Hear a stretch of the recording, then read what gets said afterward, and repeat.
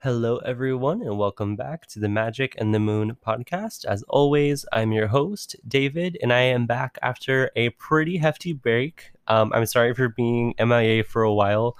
I started grad school recently, and it's been kicking my ass. and I kind of just ended up taking on a little bit more responsibility um, than maybe was wise to do recently. So it's been a little bit challenging to manage my time, but I'm sorry about that. I'm glad to be back. I'm going to get back to posting episodes consistently. So be on the lookout for that every Mondays. And for those of you that don't know, you can follow me on Instagram at magic underscore and underscore the underscore moon on Instagram. And that's MAGICK. Okay, so this week, isn't going to be like one coherent, cohesive topic necessarily. I'm going to kind of hit on a lot of different things that I have seen just kind of on witchy internet places I'd kind of like to talk about and kind of give my 2 cents in and hopefully maybe clear up some misconceptions and just kind of weigh in on some hot topics right now. And as a disclaimer, as always, as with anything I've ever said on this show, these are my opinions and my opinions only. They are not reflective of any group or tradition. I'm not speaking on behalf of anyone other than just myself. So if you don't completely jive with kind of what I'm talking about, then like that's fine. But just so we all know that. Okay, so the first thing I want to talk about is people asking if something is a sign. I saw this kind of bird. I saw an owl. Is it a sign from Athena? I saw a raven. Is this a sign from Odin? Um, I was thinking about Zeus and it rained. Is that a sign? Basically, just anything you can think of where someone's asking if some sort of mundane sounding event is like a sign of, a deity or a spirit or of some sort of magical something. First thing I want to say about that is I am not trying to discourage anyone that is a newcomer because we've all been newcomers. And where the topic is varied and as broad as witchcraft is, and with the way the internet is, it's really hard to discern misinformation from actual real things. So if you have ever asked a question like this, I'm not like saying that you're bad or that it's bad that you asked this. Um, and I'm not saying that it's bad to ask this. What I am saying though, look for the mundane explanation first. So, for example, if you keep seeing rabbits everywhere all the time, and you want to know if it's a sign from like some sort of spirit or deity, think about it. Where do you live? Are rabbits common where you live? Is it a time of year where rabbits are abundant? Is it fucking springtime? Okay, cool. Then maybe it wasn't a sign. Maybe it's just the warm time of year and rabbits are mating and there's lots of rabbits. Um, if you think that you, let's say you had a weird experience where you like saw a deer or something, but you don't live in an area where deer are common and or it's not the time of year where they would be like around and it's kind of weird that you saw one near you. Is that a sign? I'd say more likely so. Um, and why I say more likely is kind of what I want to say about this next, and that is that no one else can really decide for you if something was a sign or not. Because these are personal experiences, it's personal gnosis, it's not really something to be verified by others. So that is kind of my second point, is that other people cannot explain for you if something was a sign or not. That is going to have to be something you determine by, like I said a moment ago, by kind of weeding out the mundane explanations first, and then after that, going with your gut. And with that being said, maybe there isn't a mundane explanation, like a mundane explanation, I mean, but that doesn't mean that it's not a sign either. Because, like I said, let's say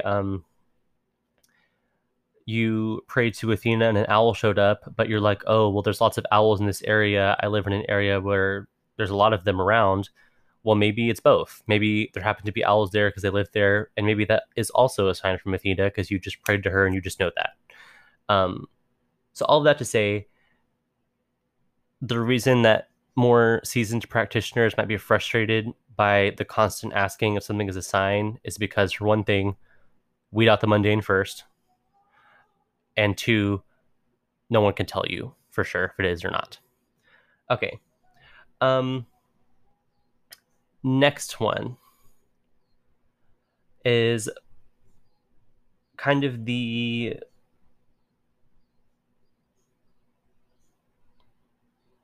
misconception of what is and what is not witchcraft. And this is a little bit challenging to kind of explain, but I'm going to try and do it justice.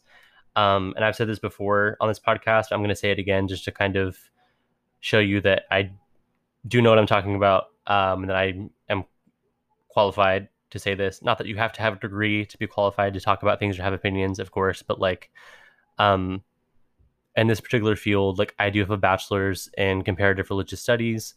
I'm currently getting a master's in religious studies, and I'm writing my graduate thesis on the Western esoteric tradition and the modern witchcraft movement. So I do feel like I have a well informed perspective, I'll say. So there's a tendency, especially online and especially with newer practitioners, to categorize anything that is not in the Western mainstream of spirituality as being witchcraft. And they're using it as a broad blanket statement to things that are not witchcraft. And I'm not trying to like get too much into semantics, and I'm not trying to like police people's uses of words, but I think sometimes this can be a form of spiritual colonialism, and it can be harmful about spreading misinformation. So witchcraft is not just everything that's not monotheism. Hinduism is not witchcraft. The African diasporic religions like Voodoo, Vodun, Candomblé, Santeria, those are not witchcraft. Divination by itself is not necessarily witchcraft, like tarot. Can you incorporate it into witchcraft? Yes. Is it inherently witchcraft by itself? No. Forms of paganism are not necessarily witchcraft, like the actual religions that revere the Greek gods, for example, like the Hellenic polytheism, heathenry, Kemeticism, which revere the Norse gods and Egyptian gods, respectively. Those are not witchcraft. So every flavor of paganism that you see that worships the indigenous gods of a place is not witchcraft. They are religions and belief systems and spiritual traditions in their own right, and they are not automatically witchcraft just because they're outside of the religious mainstream in the West. Can someone be whatever kind of pagan and also be a witch? Of course. Many of them are.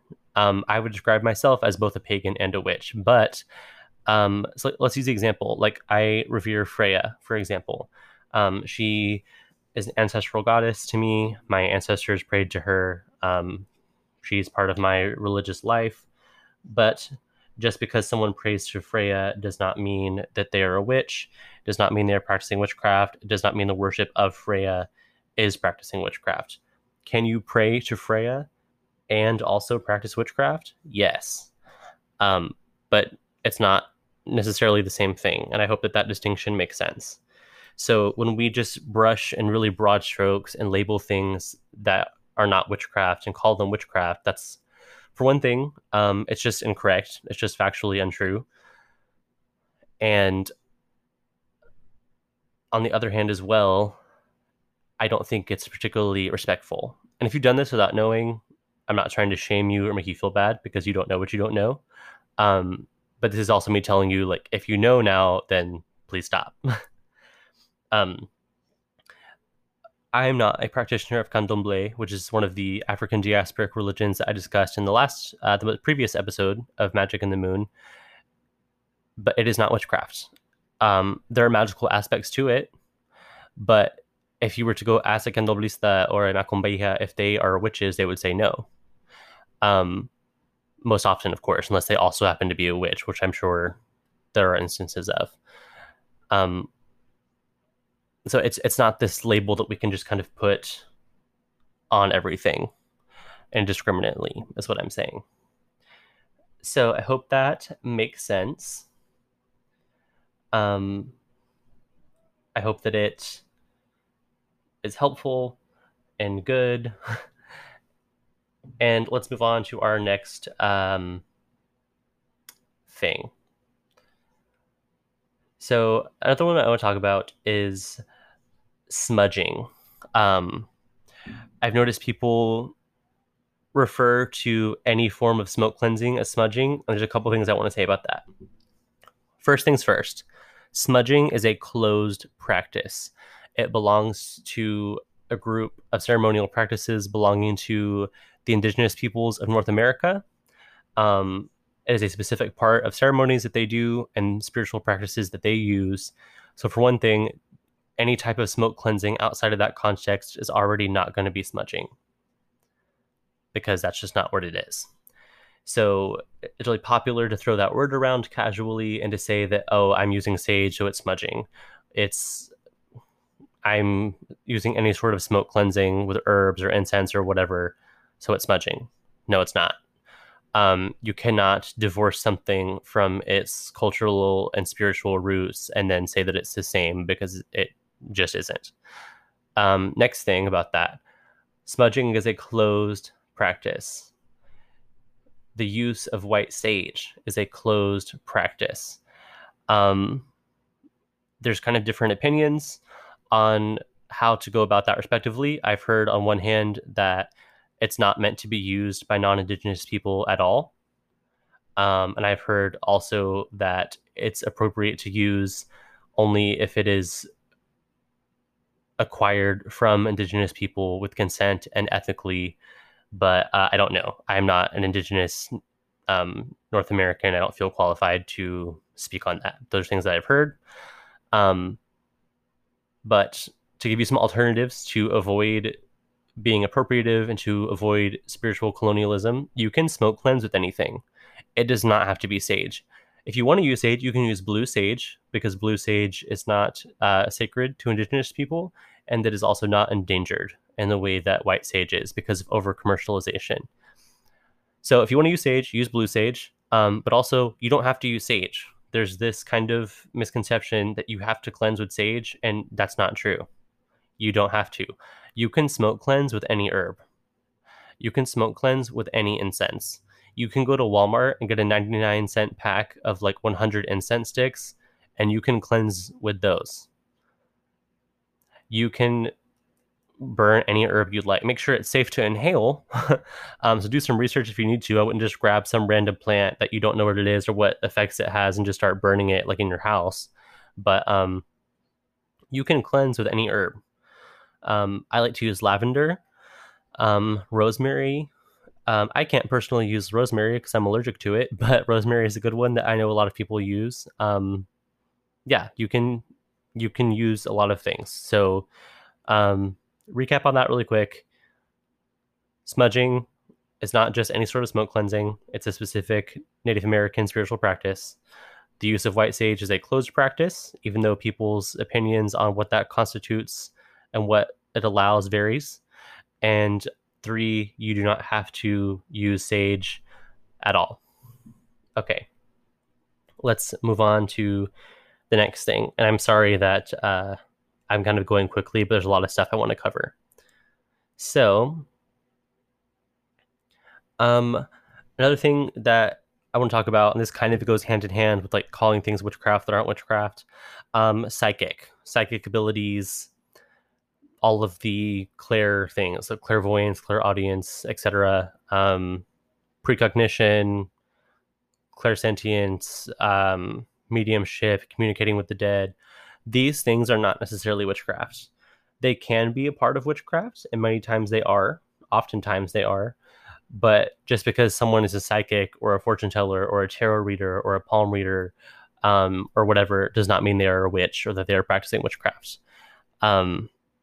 There is quite a bit of precedent for witchcraft being associated with communicating with the dead. So that's kind of a little bit more of a gray area to me. It's not as distinct of a boundary, but other stuff is. And I'm not trying to be like a stickler about the rules or like try and shame people for using the wrong vocabulary, but I think the more we can understand what things are and appreciate the practices that we actually have and do, the more balanced and aware and educated we will be. I think that's a good thing. And again, I'm not saying not to do these things. I work with the dead very consistently. I would call myself a psychic. I do practice divination a lot. And those things are witchcraft because I choose to make them a part of my witchcraft. They are not witchcraft just because they are that inherently. And I think these distinctions matter. I think terminology matters. I think it matters that we understand the words we're using and what they mean and why and how we use them. Couple of things before we move on from this. Chakras are not witchcraft. Chakras are actually a Hindu concept and have nothing to do with the Western esoteric tradition, nothing to do with Western occultism or the witchcraft movement. They just don't. I'm not saying that you can't utilize those techniques, but like with anything from a culture that's not yours, if you're not Hindu, then I would say be respectful, and know what you're talking about, know what you're doing, know where it's coming from, and appreciate it for what it is. Because again, lumping it in with witchcraft when that's not what it is not correct and it's not respectful. Okay. Another question that I've seen come up a lot is protection. How do I protect my house from this? Or this weird thing is happening. How do I get rid of it? How do I protect my kids? How do I ward my car? Whatever. So the first thing I'm going to say is I've already talked about this quite extensively about protective magic, and I'm going to put this in the link of the episode description. But I have a full-length episode on here already about protective magic. It's episode 30. It's called Protective Magic, Cleansing, Banishing, Protecting, and Warding. So if you have not listened to that yet, I would encourage you to go do so because protective magic is super, super, super important. And if you've been listening to this show for a while at all, you'll know that safety, both in the mundane and the spiritual sense, is very, very important to me. Because I've made mistakes. So I've learned from my errors that I hope that you will not have to make. I would rather you guys learn from my mistakes than repeat them and have, hellhounds destroying your house. So go listen to the Protective Magic episode. If you haven't, maybe you even just need a refresher. Super important. So with that being said, I'm going to very, very quickly say a few things about protective magic. So it's in here, but please go listen to the episode.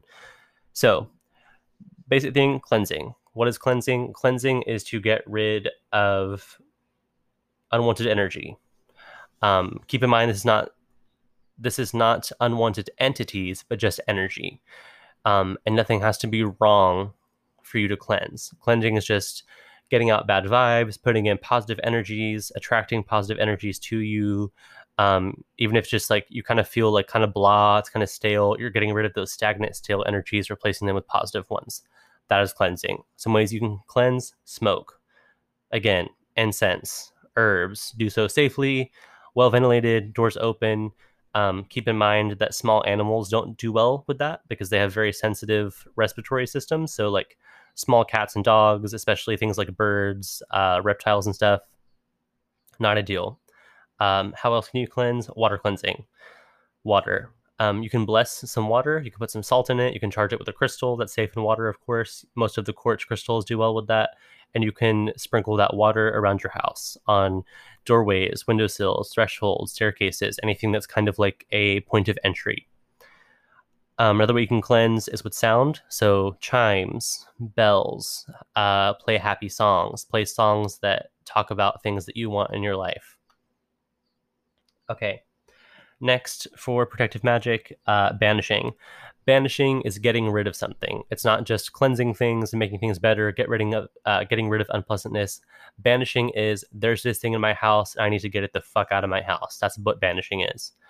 So let's say that you have some sort of negative entity in your house. It's some sort of spirit that is malevolent. And also, it doesn't even have to be malevolent, because even if they are nice or whatever, just the fact that they are in your house and you didn't invite them is plenty of reason to banish something. With that being said, if they're uninvited and you don't care about that, then like do whatever you want. I would not do that. There are spirits that were totally fine, they seem chill, but just because I did not invite them, they get banished if they come to me. Um, like if you came into your house one day and there was a stranger sitting on your couch, you wouldn't be like, oh, but they're friendly. You'd be like, there's a fucking stranger in my house. Same thing spiritually. Banishing. Some ways you can banish. Um, the lesser banishing ritual of the pentagram is a great way. It actually banishes, protects, cleanses, and wards. It's a wonderful. I recommend it to everyone. Um, I wouldn't say it's difficult to do, but it is a little bit long-winded. There's a lot of steps involved. So I'm not going to discuss that at length here, but I will post a link in the episode description that will give you some instructions on how to do that if you would like to. Another way to banish is you can do a sweeping spell, and basically you're going to light candles at your doorway of your house, and you're going to sweep your whole house in every room all the way out until like your pile of dust and dirt and trash and stuff is all right in front of the candles that are lit on either side of your doorway. Then you're going to open your front door and sweep the stuff outside between the two candles. Take it outside, put it in a bag, whatever you do, throw it in the trash, walk away, don't look back, and blow the candles out. Okay. So that's cleansing. We've done banishing. Next is protecting. And wording is one way of that. And I'm going to talk about wording mostly just because that's kind of the most straightforward and easy way. So what wording means, if you don't know, is basically that you are charming a specific item to act as a protective magical barrier. And you can use anything as a ward. You use a piece of paper with a drawing on it. Sigils can be wards. You could ward a crystal. You could also ward mundane stuff. You could ward your mailbox, a chime outside. You could ward a wreath on the door. It doesn't have to be something obvious. You can ward your jewelry and then wear it so you're protected wherever you go. So basically, to ward something, you charge it with protective energy, or you charge it with the intention that you want, and then you would do whatever you would like with the item. So let's say I want to create a protection ward for my house. So I would find a protective sigil. I would either create one myself, or I would find one that I liked. And I'm not going to talk about how to create a sigil here because I've talked about that before. But create a sigil. So get your protection sigil. I'm going to write it on a piece of paper. I'm going to charge it with that energy. I'm going to incorporate things that have protective properties in them. So, for example, I might use some black tourmaline crystals. I might use some black pepper, some rosemary, and just really charge that with that energy of protection. And then I'm going to get that sigil and I'm going to put it, let's say, under the front mat of my house. Or I'm going to put it in the mailbox right in front of my house. That way, anything that crosses that threshold is going to hit that ward, and the negativity and the unwanted energy and the danger or whatever it is not going to be able to come into the house. That's an example of a ward. Another one that I like to do is I like to ward my jewelry. So I'll do the same thing with my jewelry, and then I'll just wear it wherever I go, and then I'm good. Okay, that's protection stuff. Enough about that. Let's go to the next thing. Another thing that I hear come up a lot is like, I'm new to witchcraft, where do I start? Or, there's someone that's new and they don't know where to begin. And I just want to say, everyone was a beginner once. Every one of us was a beginner at one point or another. So don't feel bad about being new. Don't let other people make you feel bad about being new. It's okay. It's okay to be overwhelmed. It's okay not to understand where to go or what to look for, because it's hard. So the thing that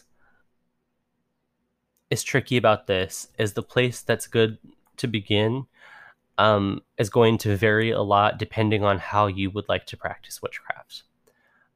Someone that is Wiccan likely would not need the same beginner materials as someone who is not interested in Wicca. If you're looking to do some sort of ancestral folk magic, you would need to look to that. So let's say you want to do some folk magic of your ancestors, the way that they would have practiced it, and you want to do that, look into your ancestors. Where are you from? Let's say you're French, for example. Like you have French ancestry. Look into that. Research that. Look into French folk magic. Look into how witchcraft is practiced by ethnically French people, like that kind of stuff. And the same goes for whatever that would be. If it's, Mexican folk magic, Brazilian folk magic, Italian, or like whatever, anything, African, anything. Um, those that are interested in getting into like magical religions, like Wicca, like Druidry, like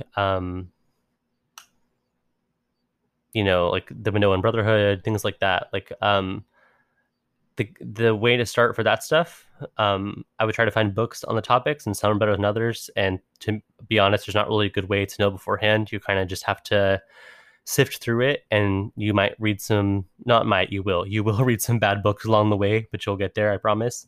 And those religions oftentimes are initiatory, so you will need to seek out a mentor and a teacher that can kind of talk to you and put you on the right direction and teach you, and then see if you're a good fit. And then if all goes well, they will initiate you into the religion. And most of those have some sort of internet page where you can get in contact with them. So either like a secrets page on Facebook, or they might have a website or something like that.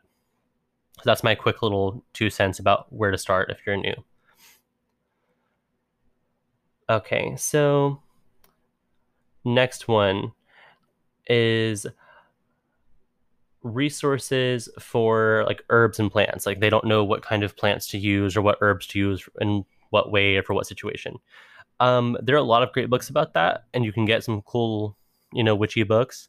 But to be honest, go online to like some sort of botanical library, or if there's like a local like, college or university near you that has an agricultural department, go talk to them about their books, because the mundane, just academic knowledge of like the basic either nutritional or medicinal uses for plants is going to be really helpful. Because for one thing, it's a good way to learn what is safe to eat you and what is not, what not to eat you, I'm sorry, what is safe for you to eat and what is not.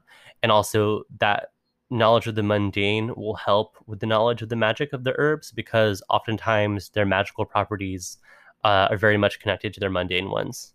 So like salt, for example, which isn't really an herb, but you see where I'm going with it. Salt is just naturally in cooking, and it's a preservative. Salt was used to preserve meat before the invention of refrigeration. It dries, it cures, it cleanses. So magically, salt does that. It cleanses, it protects, it preserves things. That's why for protection stuff, you can sprinkle salts around your house, on doorways and windowsills. You can set items and crystals in salt to charge them with protective energy.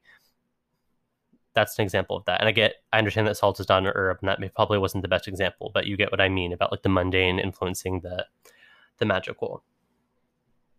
Okay. So we're coming up on close to the end of our time, so let's try and get a couple quick things here. Okay, so another one is like basically how do you know the reliability of a source?